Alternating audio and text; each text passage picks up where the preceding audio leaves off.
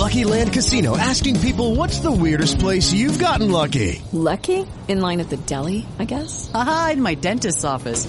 More than once, actually. Do I have to say? Yes, you do. In the car before my kids' PTA meeting. Really? Yes. Excuse me, what's the weirdest place you've gotten lucky? I never win and tell. Well, there you have it. You can get lucky anywhere, playing at LuckyLandSlots.com. Play for free right now. Are you feeling lucky? No purchase necessary. Void where prohibited by law. 18 plus. Terms and conditions apply. See website for details.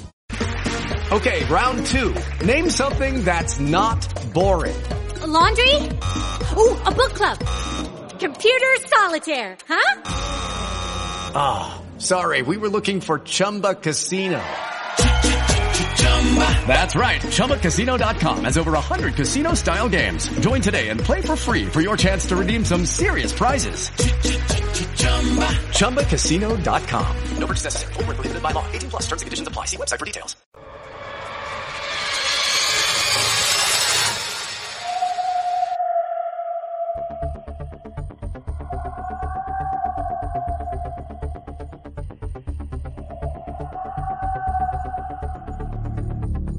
Spanning the entire globe, involving hundreds of different cultures, explaining the same phenomenon by different names. The nature of the footprints, namely their remarkable consistency, their biomechanical appropriateness, those aspects that are extremely compelling.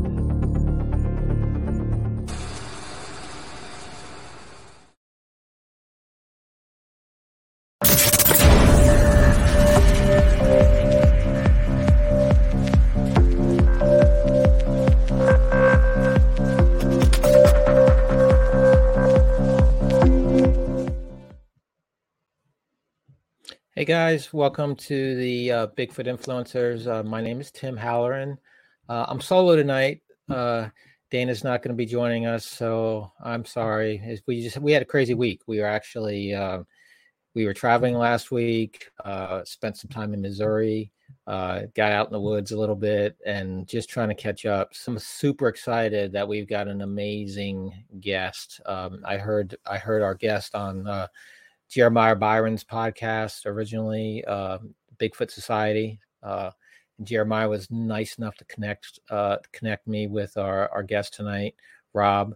And then just super excited to have him. Rob's got some fascinating experiences, and I'm just going to set you guys up now. We're probably not going to get to all of them because I think I could have Rob on for 2 or 3 hours or sit around a campfire. Hey, Rob, how you doing? Tim? Doing well, I'm wonderful. Yeah. Again, I apologize. I'm sorry to be here.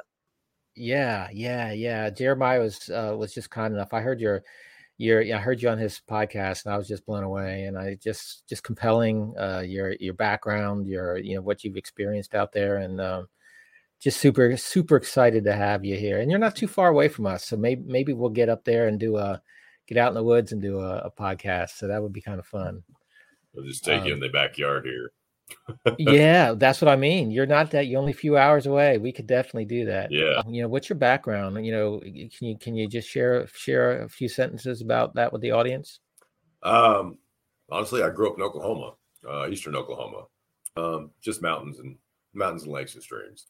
Growing up in Oklahoma, when I first got there, I was originally from California. So growing up as a kid, the subject of Sasquatch is definitely piqued my interest at a young age, with the Patterson Gimlin film, being shown on television, picking up books and things of that nature as a kid and reading up on the subject.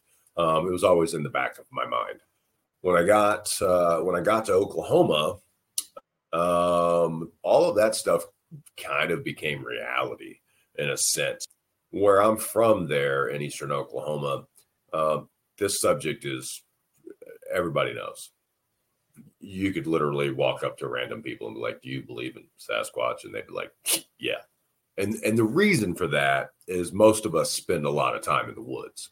And we understand that if it leaves prints, it's alive and it breathes. Nobody's out there in the middle of nowhere, trying to hoax people, especially in the backwoods Oklahoma. It's just not happening. Where I grew up, the Queen Wilhelmina mountain range runs into the Ouachitas. That would be looking just directly back. I'm right actually I grew up right on the border of Arkansas there. The Ouachitas run right out of there into the Kiamichis. The Winding Stair mountain range is also right. We were always in the woods, either hunting or fishing or just going back roading and four wheeling and doing camping out. Later on in life, I got into climbing in the 90s, and I've pretty much been doing that ever since. So I get outside an awful lot. I spend most of my time outside. If I'm not at work, I'm in the woods. Whether it be hiking or climbing or just to be out in nature, I spend as much time out there as I possibly can. I always have. But when I got to Oklahoma, my great uncle, he told me a story, and it kind of freaked me out a little bit.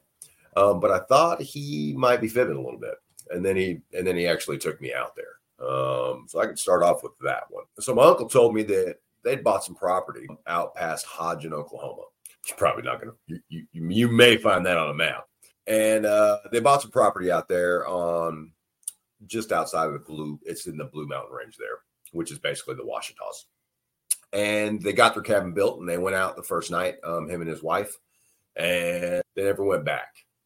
4 individuals decided that they didn't really like that cabin, and they started throwing rocks at the cabin, and some of them were large enough to go through the roof. I kind of wanted to call BS on it, and then he, put me in the truck and took me out to the cabin that had been there for years, and Right. Those stones were still sitting inside the cabin.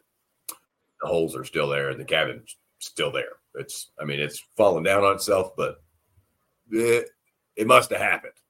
So I definitely believed him after that. Proof's in the pudding.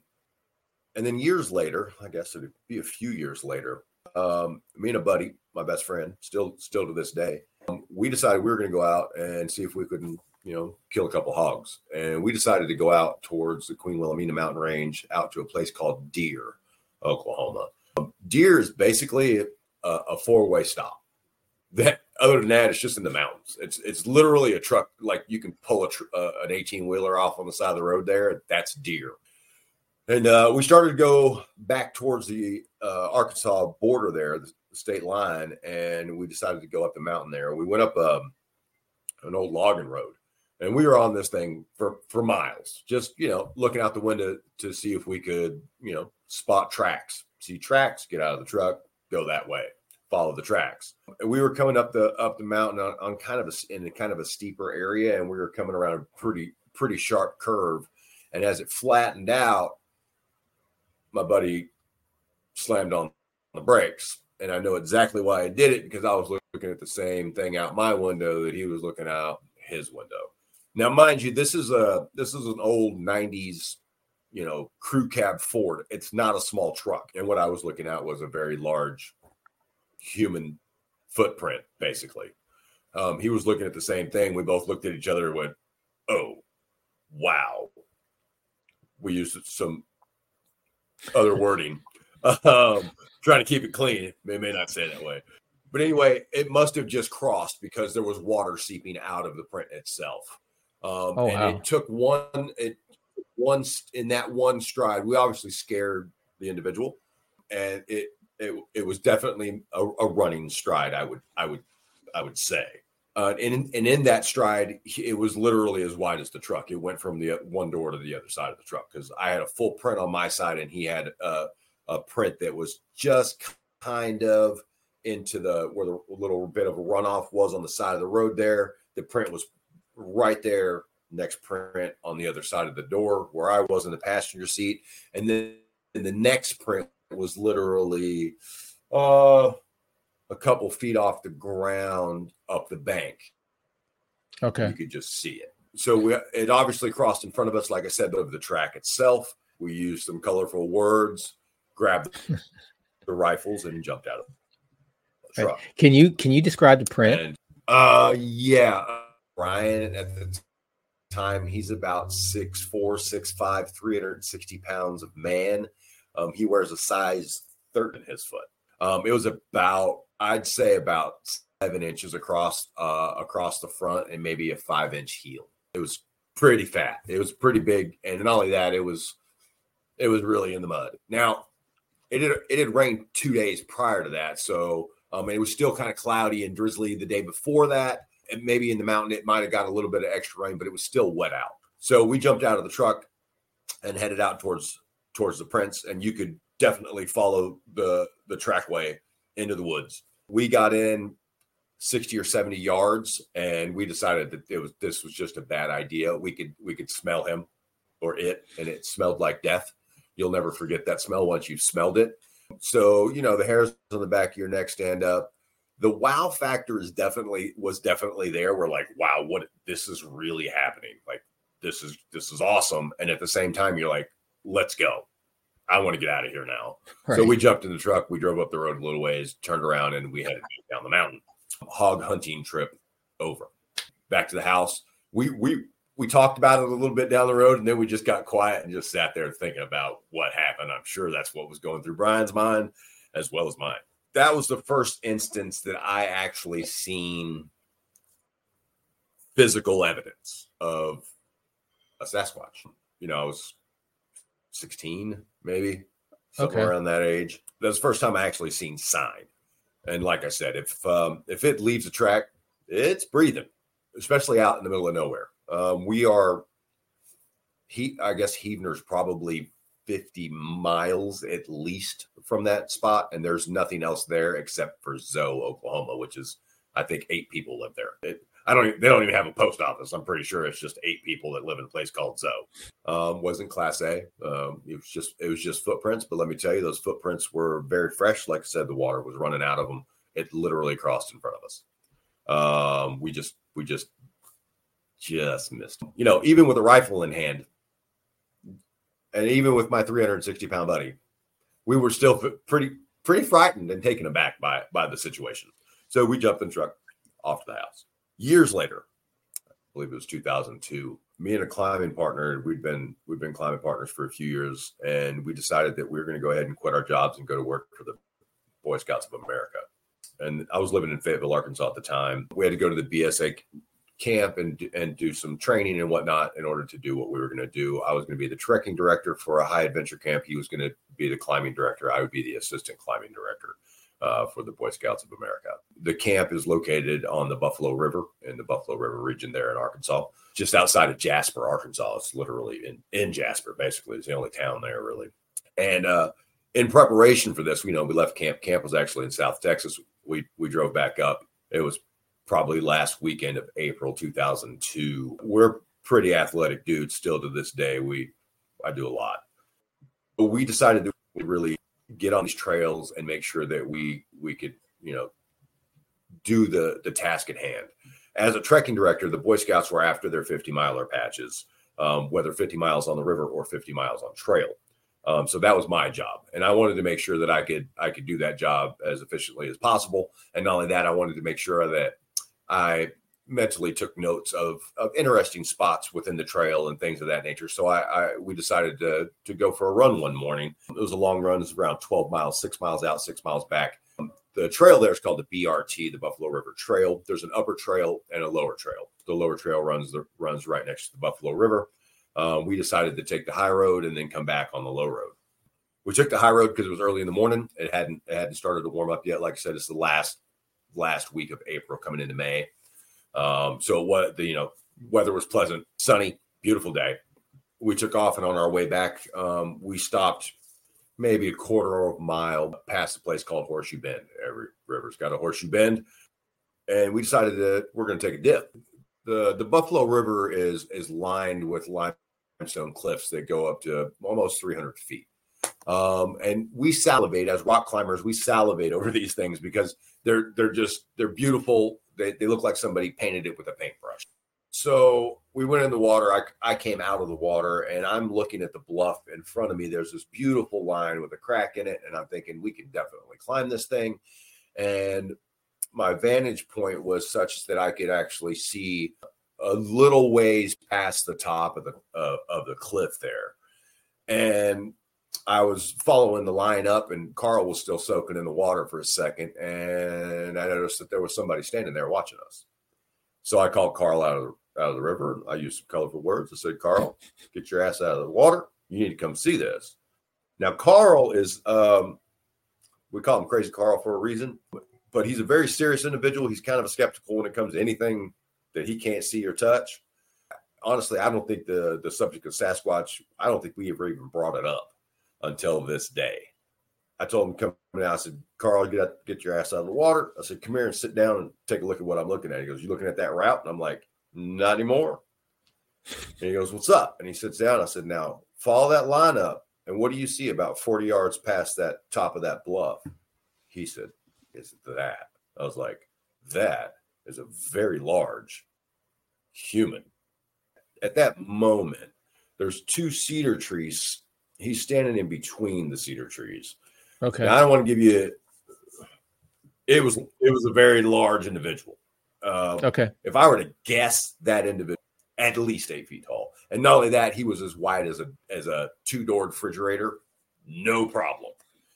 And as we're looking at him, he's standing very, very still. You can see him plain as day. You can't make out any features. He's a little too far up, but he's standing between 2 cedar trees, and then he starts to sway back and forth.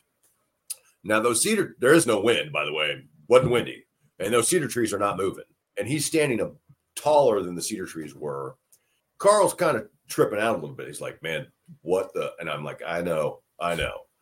And so we sit there and we're watching him watch us for a minute.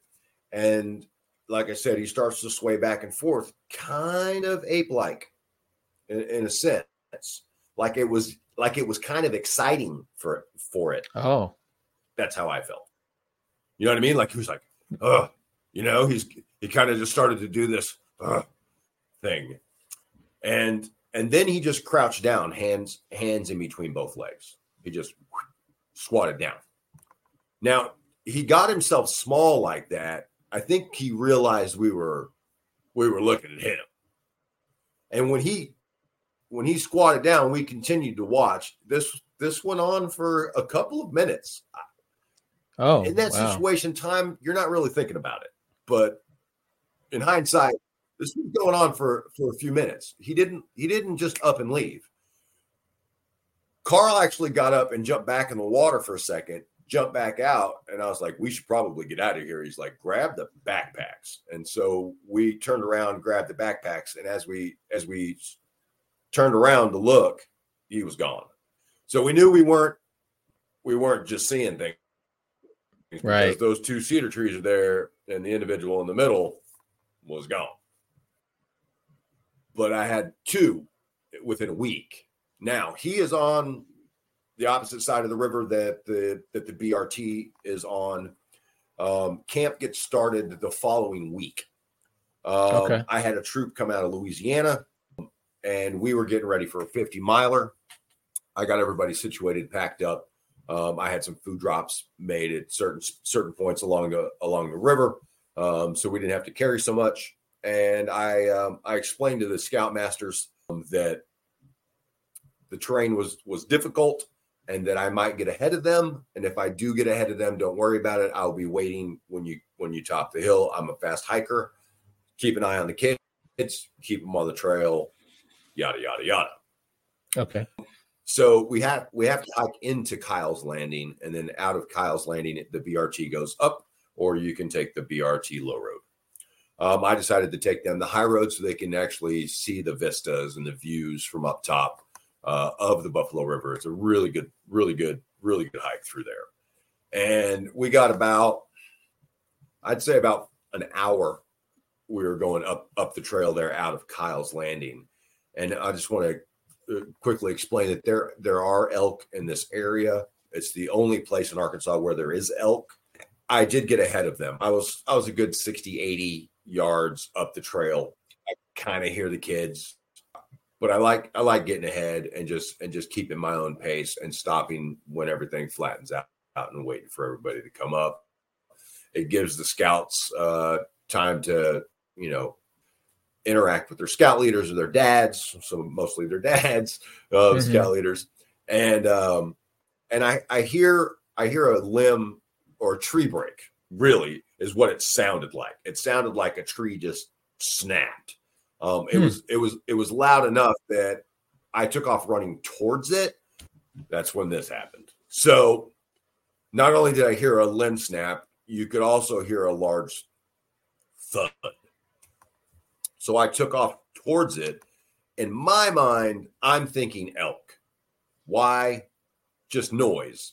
I just went towards the noise. I wanted to see if I could get up there, maybe whistle at them and keep them held so the kids could come up and maybe see the elk. Right. You know, those split-second thoughts. I ran up the trail, I don't know, 40, 50 yards. As I came over the top, the branch itself was sitting in the tree. I'd obviously woke him up, and it was in the tree. And I guess when he came out of the tree, and it was definitely we'll get to that part in a second.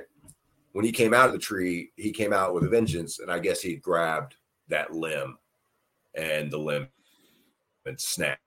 I happened to look left because I caught movement. So as soon as I did look left, there he was. He was between 30, 35 yards for me. My yardage is pretty good. I'm pretty good with deer hunting. I can judge yardage pretty well. He was about 30, 35 yards. He was standing behind a very large oak tree. He was holding it in a manner where his arm came all the way around the front of it. So I had a full vision of it, of not only that half of his body, as well as the large hand that's holding on to the tree. And it was a tree peak, if that's what you want to call it. He was kind of trying to get small. He wasn't exactly erect. He was kind of sitting down a little bit. And as I started to look at him, of course, I'm taking all of this information in as fast as I can because there's no telling how long this individual is going to be standing there. But I hear the kids coming up, and so did he. And that's when he stood up. You could hear the kids running up. And when he stood up, he stepped out just enough that I could catch almost 3/4 of his body, easily as wide as a double wide refrigerator. The best way to explain this hulking individual was a left tackle in an NFL left tackle in full pads was not quite as big as this individual. His arms were as they were way bigger than my legs. And his biceps were ridiculous. They were enormous. His delts on the side of his were at least this wide. They just came down like this. No neck. The individual was a very, very dark brown. You could actually get a little bit of reddish tone into because of the way the light was filtering through the trees. You could see a little bit of red. His face was very hairy, okay, except for the cheekbones here. Same as my beard, except for it would come up and it was just across here. His pecs were actually wide open. The skin was very, very dark. I did not see the bottom of his hand really clearly. The hair that hung off of his arm was, I don't know, 5 or 6 inches hanging. It was very dreadlocky, matted, if you would. As he stood up, that's when you could really just witness the size of the individual. You could, even through all the hair, you can just see the ripped. I mean, he was ripped muscle. I wish I could get that ripped. It was just tons of muscle. I would probably estimate he was 500 pounds or better. He had to be. And it was solid muscle. Not only that, he was very barrel chested. And the reason I know that is because he stood up from the tree, he let go of the tree. And that's when he it wasn't really a smile. It was kind of he just showed me his teeth in kind of disgust. Like he just did one of those, and he stood up and he turned and he started to walk away. And as he turned, I noticed that there was a bit of gray that came down to a point on his back. You could see his lats. I mean, he was just enormously wide across the back. No neck. Everybody says they have cone-shaped heads. Now, he did have a very pronounced brow, eyes set back, cheekbones out, flat nose. His jaw was very wide. It was almost kind of ridiculous in a sense. It was almost, I don't even know how to explain it. It was very, like, if I had his skull, I could stick it on top of my head and wiggle it around is how big it looked as far as his jawline was concerned. His hair was very, very long across the top and going down his back. And all of the hair that was coming off of his head from where his neck would be, a lot of it was very matted and almost dreadlocked onto his back. Like I said, he was very, very dark brown, almost black with these red hues in the hair. I don't want to call it fur because I'm telling you right now, they're not apes. They are very human. I feel like we're fooled by museum pieces of what Neanderthal actually look like. I feel like they toned down a little bit, and why is this is probably the reason why on it. I feel like they're really a hominid. They're definitely a human of some sort, whether they be Homo erectus, Neanderthal, Divisian, somewhere in that range.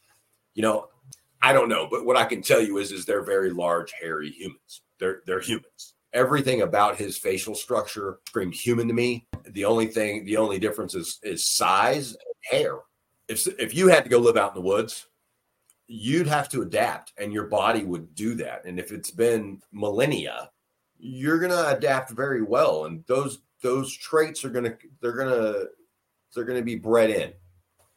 Even if it comes down to better vision at night, things of that nature. If you're a wild human, I can understand how that happens over a millennia. Those adaptations happen in every single animal that we know of as species.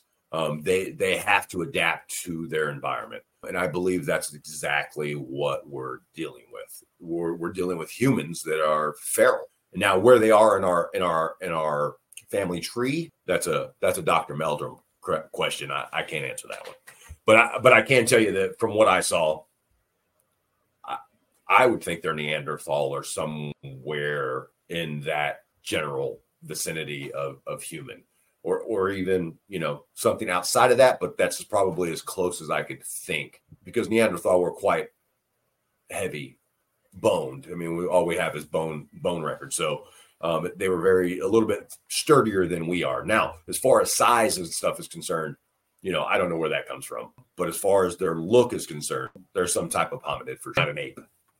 I mean, I guess we are considered apes, but they're not gorillas. Okay, even gorillas are capable of learning sign language and love and caring and things of that nature. So to describe Sasquatch as a mindless animal, we're doing ourselves an injustice there. I can completely understand why they hide and why they stay in the woods, and that they're the hide and seek champions of the world, because humans are nasty. We have guns. We start fires. We're not very nice. I would stay away from us too if I were them. We're not exactly safe. The safest spot for them is the woods, which is the reason I'm even talking about this, is because people ought to know that they exist. One, two, we have to figure out a way to come up with some type of conservancy or protection, because I mean, I can kind of understand why nobody wants to admit it, because if you admit that there's humans living in the woods, those woods have to become off limits, and oil, bye-bye cutting down the trees and clear cutting, bye-bye all of that stuff. So I can understand how money plays a part and how government wants to keep that under wraps as much as they possibly can. But nowadays, I feel like a lot more people understand what they are, one, and now what to look for, which is positive, as long as they don't go hunting, for them.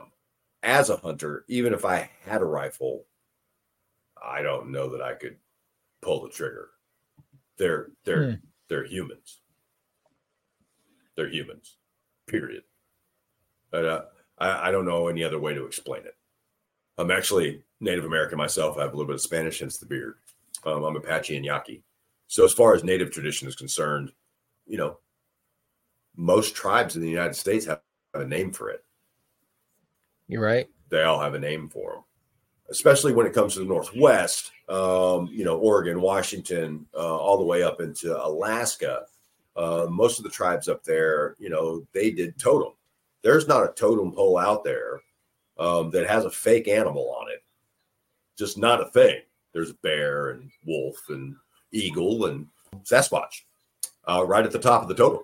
And when it comes down to it, you should probably listen to the ones who actually lived out there amongst the trees in the woods with everybody else. That's how we came across medicine. We were listening to Lucky Land Casino, asking people, what's the weirdest place you've gotten lucky? Lucky? In line at the deli, I guess? Aha, in my dentist's office.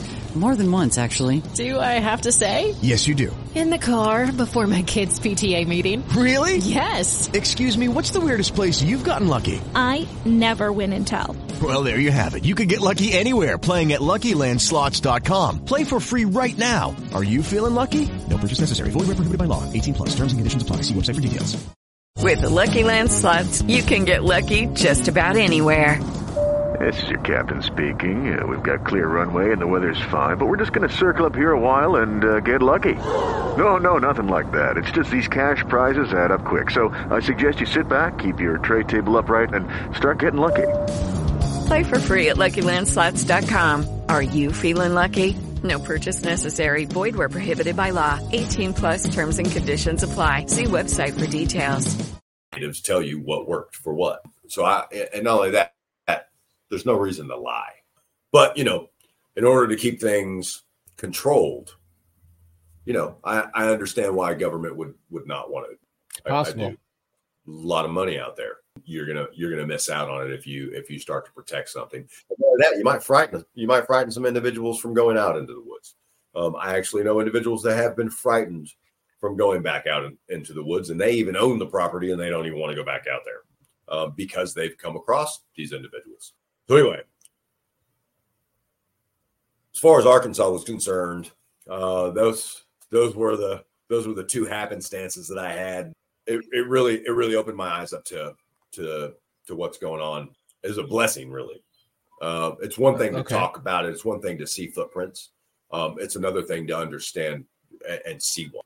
I've already told you I've been in the woods a lot. I lived in Dallas for 10 years, and the closest rock climbing areas to us are either Austin or Arkansas, as far as developed, and in Oklahoma, as far as developed areas are concerned. But just across the Red River there, growing up there, I know that there's a lot of abundance of sandstone. So some of my friends and I was like, hey, listen, we need to start Google mapping some areas over here by Atoka in the McGee Creek area up towards Sardis Lake. And we ended up finding some areas out there. We did our due diligence and we got permission to go out and start developing this area on I guess that'd be Highway 43 outside of Daisy, which is just the opposite side of McGee Creek. The McGee Creek entrance that we usually went into was off of Highway 3 out of Atoka. We went out and we drove down this road. It's off of Highway 3. I don't know, 8, 10, 12 miles. It's a ways. It is paved, but not really. And it goes out into the park. There is a left turn that can take you down to a boat ramp. And then it just comes in. There's some primitive camping areas. There is a ranger station or house. The ranger stays there. And if you keep driving a couple miles, you get to the end of the road. It's just a cul-de-sac down there. We got out of the car and the trail was directly in front of us. It went down and to the right into the valley. The lake was straight in front of us. As we started to go down right, we were trying to make a decision on whether to turn back because we had seen a little bluff line right underneath us as we were going down the trail. We went down the trail just a few minutes, and we hear a whoop. It was very apparent whoop. And it was just up the hill, just more towards the center of us looking. And then the third whoop came from basically behind us where the gully goes back towards the Rangers station. Now, my buddy who's with me, he was from Baltimore. This is basically his first time in the woods. And, he asked me, he said, "What was that?" And I said, I can tell you what it isn't. I said, it's not a bear, it's not a raccoon, and it's not a deer, it's not a hog, none of that. So they were just standing there kind of puzzled, and I was kind of excited inside because it's been a while. This is 2010, so it's been about 8 years since I witnessed anything. And then we get another whoop off in the distance. And then a few minutes later, the tree came down. And I mean, the whole tree came down. So they pushed down a tree, and we decided we probably ought to leave. So we did. I was probably the one that brought that up. I was like, hey, I think it's about time we go now. Right. But now I know what's going on out there. So we all kind of bouldered around on some stuff for a little while. We heard the tree come down. We got up, out we went. Then I talked my friend, my setter, guy who sets most of the routes in the gym. I talked to him into going back out there, see if we could find some other boulders going down and left. We had to close the gym down that night, and we decided to go out late. It was cold. It was March, maybe Friday, probably last weekend of March. It started to warm up a little bit. Prior to that, February there was ice storms and stuff. December, January, February, in that area at that year, a lot of trees came down. It looked like a bomb went off out there. There was just treetops everywhere. We got into a toco before the liquor store closed because we did stop and grab a little half 30s that night. And we prepped for it because the next day was supposed to be sunny and be in the 50s. Sandstone is really starts to, it feels really good, kind of tightens up, if you would. And the friction on it is really good in your hands, especially for your climbing shoes. So climbing in the 50s on sandstone is kind of, so that's what we were hoping for. So we stopped at a toco, we grabbed a half pint of SoCo, and we headed back out. Now we camped on the left-hand side of the road there in a little primitive area. Just before, literally, you could walk across the street, 50 yards, and the ranger station is right there, the house. There's a 4-wire barbed wire fence across the road. At that time, the road was basically dirt. It's been fixed since then. As he was setting up camp, I said, hey, listen, I'm going to go across the road over here. I see a bunch of wood over there. I'm going to bring. So I go across the road, and there's a tree with a Y in it. So I start picking up limbs and snapping them off between the Y, and I'm throwing them, making lots of wood noise, snapping off trees, throwing them over the fence as I snap them off. And thinking back as this happened, I believe that was what brought the individual. So we make our campfire. We drink a little bit of SoCo. We do not finish the bottle, by the way. We were not drunk. We were definitely warm inside, though, because it was cold. We decided we're going to climb into bed. So we climbed in the tent, tried to go to sleep. We knew that we had two of our girlfriends coming in the morning. There is no cell phone service out there. You're in the middle of nowhere. So I wasn't even expecting a phone call. My friend, we'll just keep him nameless. He wakes me up in the middle of the night. Rob, wake up. Somebody's in our campsite. And I have a little one of those little blue and white igloo coolers, the little flip top ones. You push the button and flip it over. I hear something messing with it. And he said, somebody's in our campsite. Now we're in the middle of absolutely nowhere, Oklahoma. We didn't hear a car come. So, those thoughts are kind of going through my head, but now I hear somebody in the campsite. So I had my CRKT knife with me, and it's not a small one. I grabbed a hold of it. And Kinsey was already unzipping the tent. Kinsey said, it just ducked down behind the car, or he just ducked down behind the car is what he said. So he unzipped the tent. We both come barreling out of there. And when we did, it stood up and took off. And when it stood up, we immediately stopped. We weren't moving a muscle. He went full on white. I probably did too, because when it took off, it was running down a fence line. So the car was parked at another barbed wire fence here, which actually is where people will pull their horse trailers into that little vicinity there, get their horses out and take them out on the trail. It ran down the fence line back towards the lake. And it's the only way to describe it is like a herd of elk busting through the brush. I mean, you could just hear it, whop, whop, whop, and just everything is breaking as he goes. And then you hear the fence pop, and then whop, whop, whop, whop, and you could hear this thing running off for 100 yards, just breaking everything in its path, just running full out.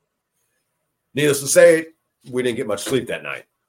We did end up falling asleep by happenstance. My phone rings. Like I said, there's usually no service out there. And as my phone is ringing, the girls come driving by. So I pick up the phone. I'm like, hey, you just passed us. Turn around. Come back. We'll meet you at the road.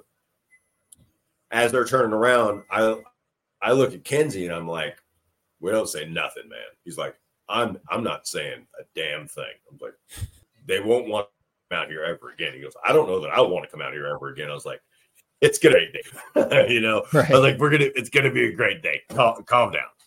Well, as that's happening, girls are going down and they're turning around and coming back to our little campsite, and a gentleman comes pulling in with a horse trailer. He pulls into that spot just behind our campsite there.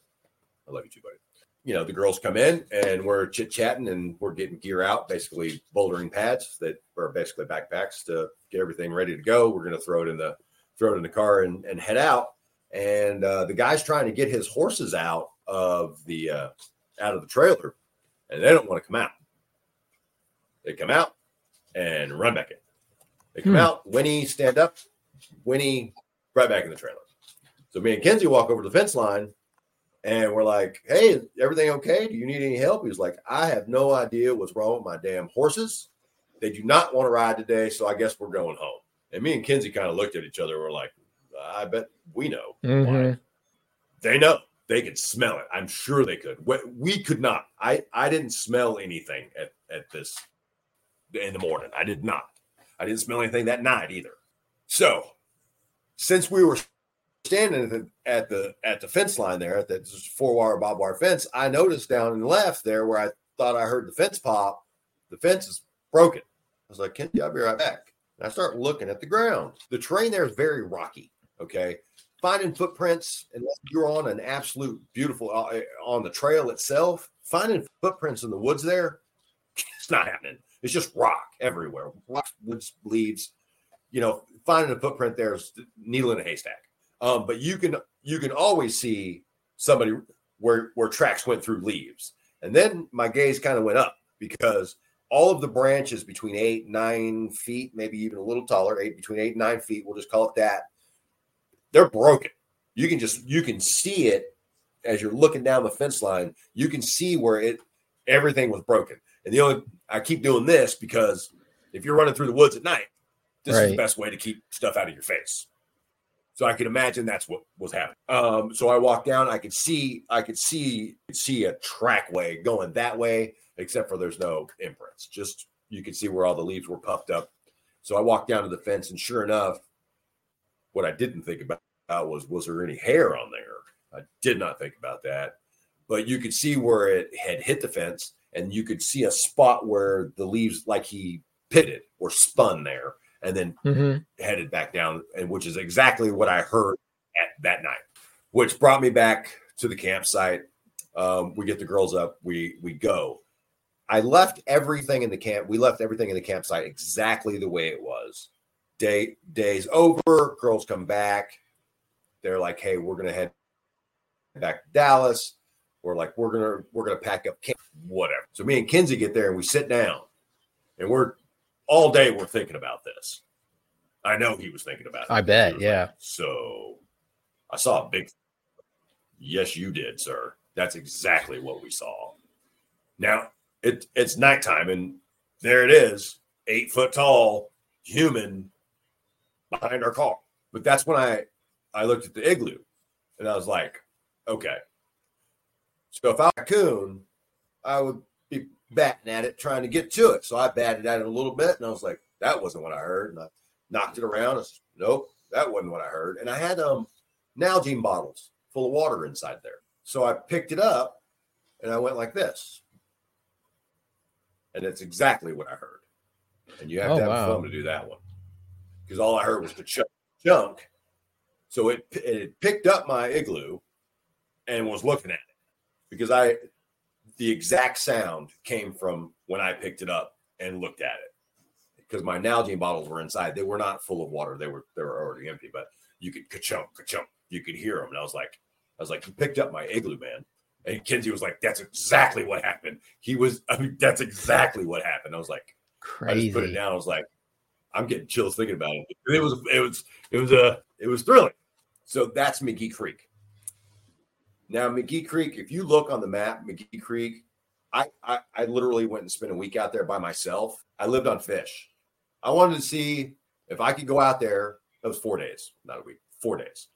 I went out there for 4 days, and I slept in the woods in a hammock, and I took a knife and a lighter, and that was pretty much it. I wanted to see how easy it would be to survive out there for a couple of days. And I didn't have anything else to do, so I rock climbed and bouldered, and I went down and I went fishing. I took some string and hooks and whatnot, and I went fishing. And when I couldn't catch fish, I'd just jump in the water and noodle, because in Oklahoma, we do that. We just jump in the water and fill up underneath stuff, and you pull the fish out, mostly catfish. The wildlife out there is just plentiful. There's deer and hog and turkey, and the lake is massive. There's tributaries coming in all over. You can stay hidden there for eternity, and nobody'd ever know you're there. So yeah, that's Oklahoma. That's a lot, Rob. That's a lot. So we unfortunately we got to wind down here. Thank you for letting me talk to you and tell you what I know and how I feel. Appreciate it. I appreciate you. This was amazing. Thank you so much. You bet. Hey, it's my pleasure. Honestly, I just want to, any way I can help out to bring awareness to what we're dealing with. I'm more than happy to talk to you about it. It's important. Yeah, I know people need to hear it. So it's I thank you again. Sounds good, bud. You have a good one. We'll talk to you soon. Okay. Bye. Wow. So thanks, folks, for hanging in with us on that. We were having a little bit of audio issues. I think I was a little delayed, so you're probably going to like it because you didn't hear me talk a lot. And we had a guest talking more than me, so that's great. Thank you all again for joining us. We appreciate each and every one of you. Head on over to the BigfootInfluencers.com. You can check out all of our episodes, all the other things we're doing over there. Go to the Untold Radio Network on YouTube and podcast platforms. Like and subscribe. Send us some love. We appreciate you guys again. Take care.